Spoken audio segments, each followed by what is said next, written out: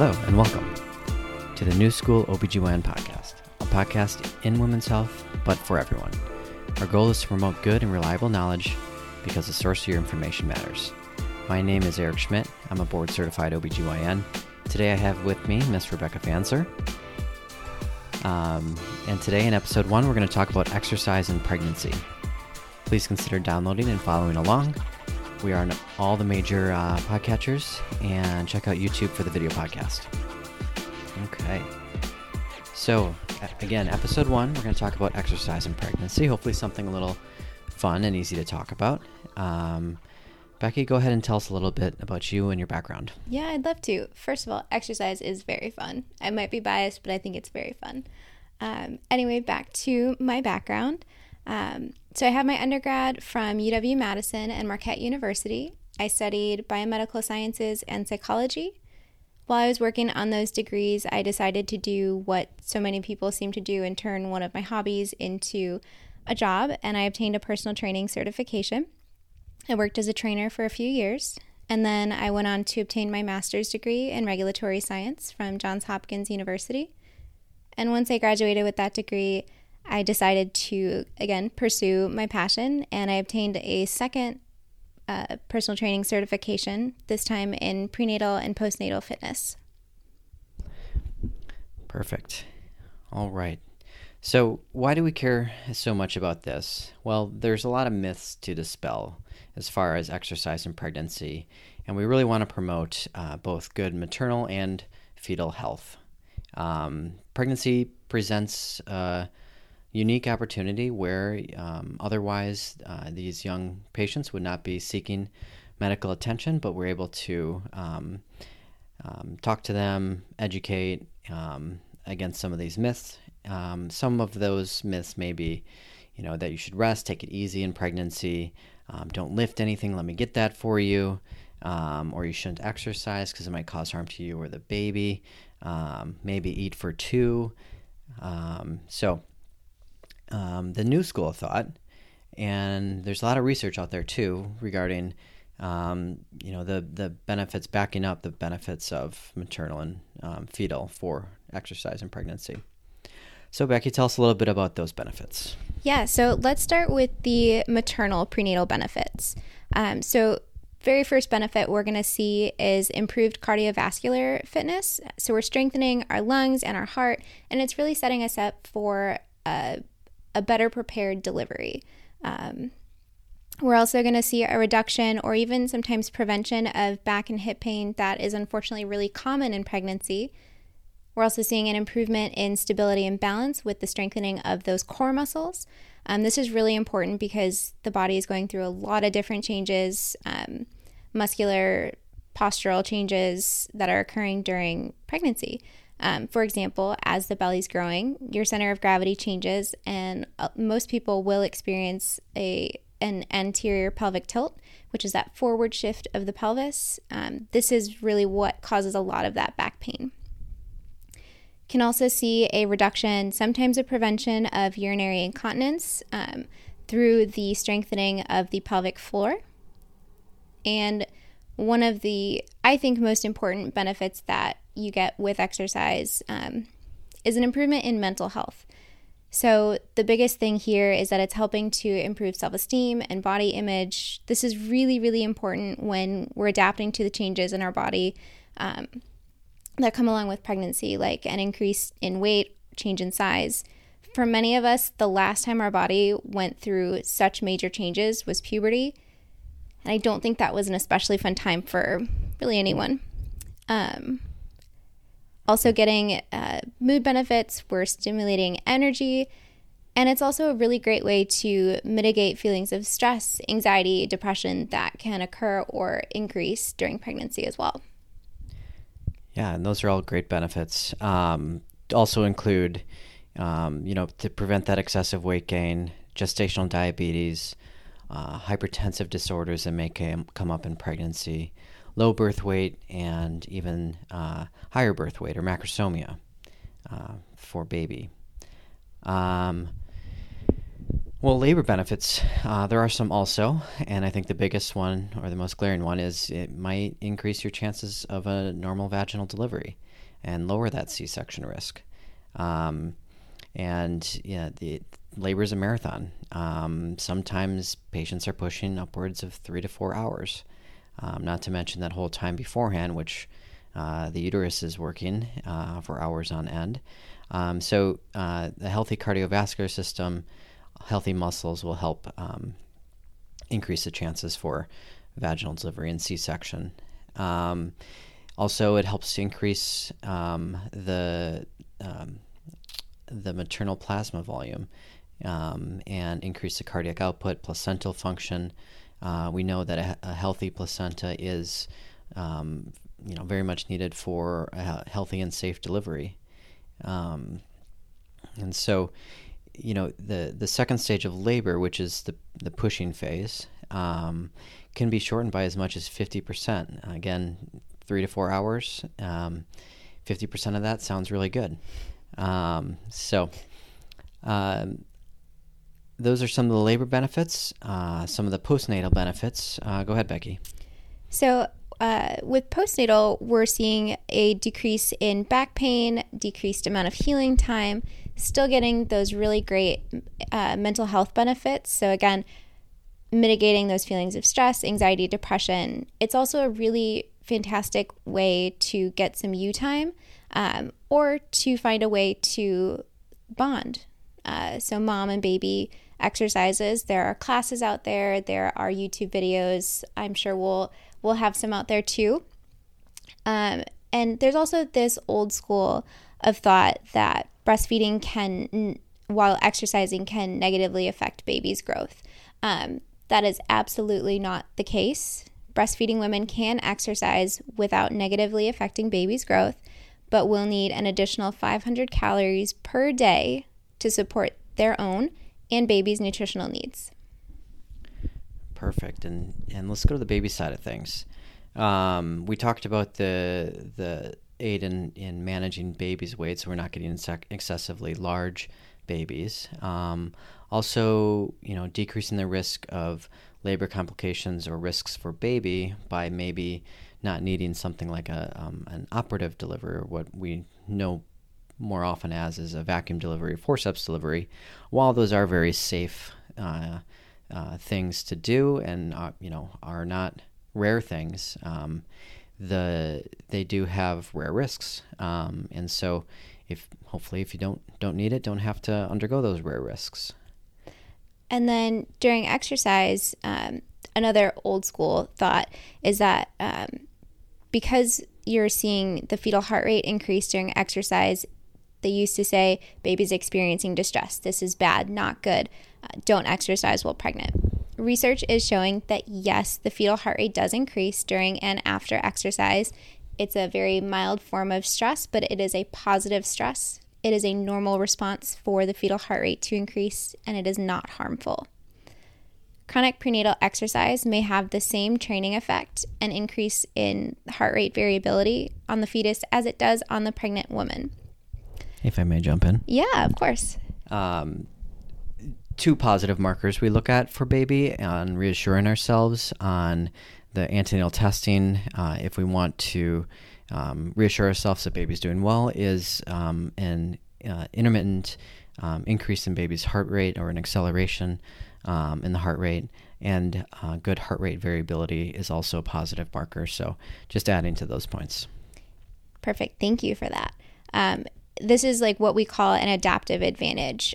So these babies may also be able to tolerate periods of lower oxygen during delivery because of the physical enhancements of the maternal exercise. It's helping to provide them with better oxygen reserves.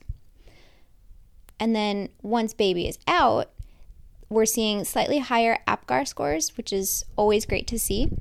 And then these benefits do extend into childhood. So they're getting some nice long-term effects as well. They're maintaining a lower fat or weight into childhood. There are higher scores on general intelligence and oral language skills. And there's also a positive effect of exercise on the fetal autonomic development, and the heart rate variability can continue into early childhood with steeper development trajectories in mental, psychomotor, and language abilities. And to date, no research has found a negative correlation with exercise. So, perfect. And to just add to all those points, when we talk about exercise in pregnancy, we are all talking about health, normal, low risk pregnancies, both maternal and fetal. If there are any risks in your pregnancy, please consult your provider to see or to make the best plan for you and the safest plan for you and your baby. So with all those nice points, well, how often should we exercise? So that is a great question. And it does differ with the level of fitness that you're coming into your pregnancy with. So someone who isn't consistently exercising, or maybe has never really found a passion for exercise, doesn't like to do it a lot, but wants to start, we would put you in a beginner category. So we would do a really gradual introduction of easy cardio, things like walking, maybe swimming, some stretching and yoga, and the addition of some light weights. So an example of what we would want to do for that introduction is maybe 2 to 3 days a week, starting at about 15 minutes at a time, adding on 2 to 3 minutes until you reach a max of 30 to 40 minutes. And so during that, we're increasing the frequency as you're gaining your strength and your endurance, with the end goal being that you are able to work out most days in a week. For someone who falls into the intermediate or advanced category, you can absolutely continue on with your current routine with some safe modifications when and if you need them. But really, to see all of the benefits that we've been talking about during this episode, you want to be exercising a minimum of 3 times per week for about 30 minutes of moderate exercise that is specific to your level of fitness. Yeah, and to clarify on, at what capacity should one work out, baby takes about, at points of the pregnancy, takes about 20% of the maternal cardiac output. And so kind of a good rule of thumb is to prevent, things like maternal or moms getting lightheaded, dizzy, or baby potentially not getting enough of that output. And perfusion is don't exceed 80% of your capacity. So if you have a maximum, stay about 20% under that, at 80% or below. And there's also some good ways to quantify that. Yeah, and if you're wondering, how do I know what 80% of my max capacity is? There's actually a really easy way to gauge that. It's called the rate of perceived exertion, or the RPE talk test. And really all it is you're working out. If you're still able to have a conversation with someone without having to stop and catch your breath mid-sentence, you're fine. If you do find yourself having to pause every couple words to catch your breath, that's really a good sign that you need to dial back a bit in your exercise. All that being said, the absolute most important thing to do is listen to your body's needs that day. Every day in your pregnancy might feel a little bit different, and honestly, some days might just feel like you're trying to survive. So listen to your body, either scale it back, or if you're feeling really good, push maybe a little bit. But yeah, listen to your body. Yeah. Okay, so we talked about all of these exercises, the positives. Well, what are things we should avoid, or are there risks? And one of the things that we're constantly battling in pregnancy is dehydration. And so if you're going to plan a workout, make sure you're nice and hydrated beforehand, and always carry that water bottle with you to track, to make sure you are hydrated. And then also a thing to avoid is trauma, and this can come in a number of ways. One, we want to reduce the risks of falls, and so maybe things like jumping or other activities where you're at increased risk of falling. Avoid those, or any activity where you're working with some sort of tool or instrument for your workout that could cause abdominal trauma. Other activities that may, one thing to keep in mind too, again, is that the joints of the knees, the hips, basically all the joints are a little more lax, but you really have to protect those in pregnancy to avoid any severe injuries to those joints. And maternal temperature is another thing which you may have heard, don't do hot tubs, and that is said because early on in the pregnancy, really first trimester, when organogenesis has happened and baby's organs are forming, an increase in mom's temperature where she can't regulate it could cause potentially some detrimental consequences. And so avoiding things like hot yoga, hot Pilates, if that's a thing, or the really hot days outside, again, where you can't really regulate your temperature or find shade, is something you should avoid, especially in the first trimester, but also throughout the pregnancy. Blood flow to keep in mind, and this, the same idea with laying on your back for extended periods of time, which I think we'll get into more detail in another episode, but certain exercises where you're just laying on your back, and that we call it supine position, may need to be modified a bit to make sure that moms are getting good blood flow back to the heart, so they can perfuse not only themselves but baby. And then altitude. Now, along the same lines, higher altitudes have decreased oxygen, and so your oxygen saturation could go down. So if you're someone that lives closer to sea level and you go above 6,000 feet, you really shouldn't exercise. Or at least allow your body to acclimate, and this could take days, potentially like 3 to 5 days of acclimating to the altitude before you should attempt to work out. Okay.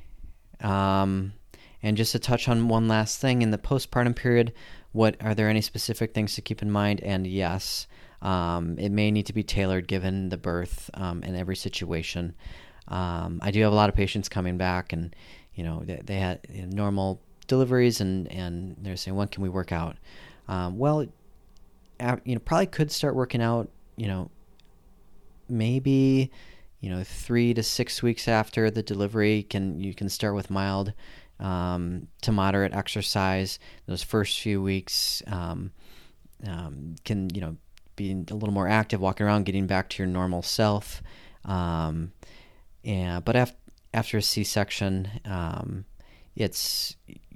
you'll have more lifting restrictions, and definitely need to talk with your provider about that. But you can definitely do more walks as you're feeling. So it's just you may not be able to lift or engage your core as much as you would normally like to. One final note before we wrap things up. Be kind to yourself. You just created and birthed a whole human, maybe more than one. And a full recovery can take anywhere from 6 to 12 months. So please keep that in mind. Please be kind to yourself. Perfect. And that is it for today's podcast about exercise and pregnancy. Thank you for listening and viewing. If you watched on YouTube, if you have any questions, please let us know in the YouTube comments. As always, the content of this podcast and video are for educational purposes only. None of the content is meant for personal medical advice. Please contact your medical provider if you are in need for personal medical advice. Thank you and have a great day.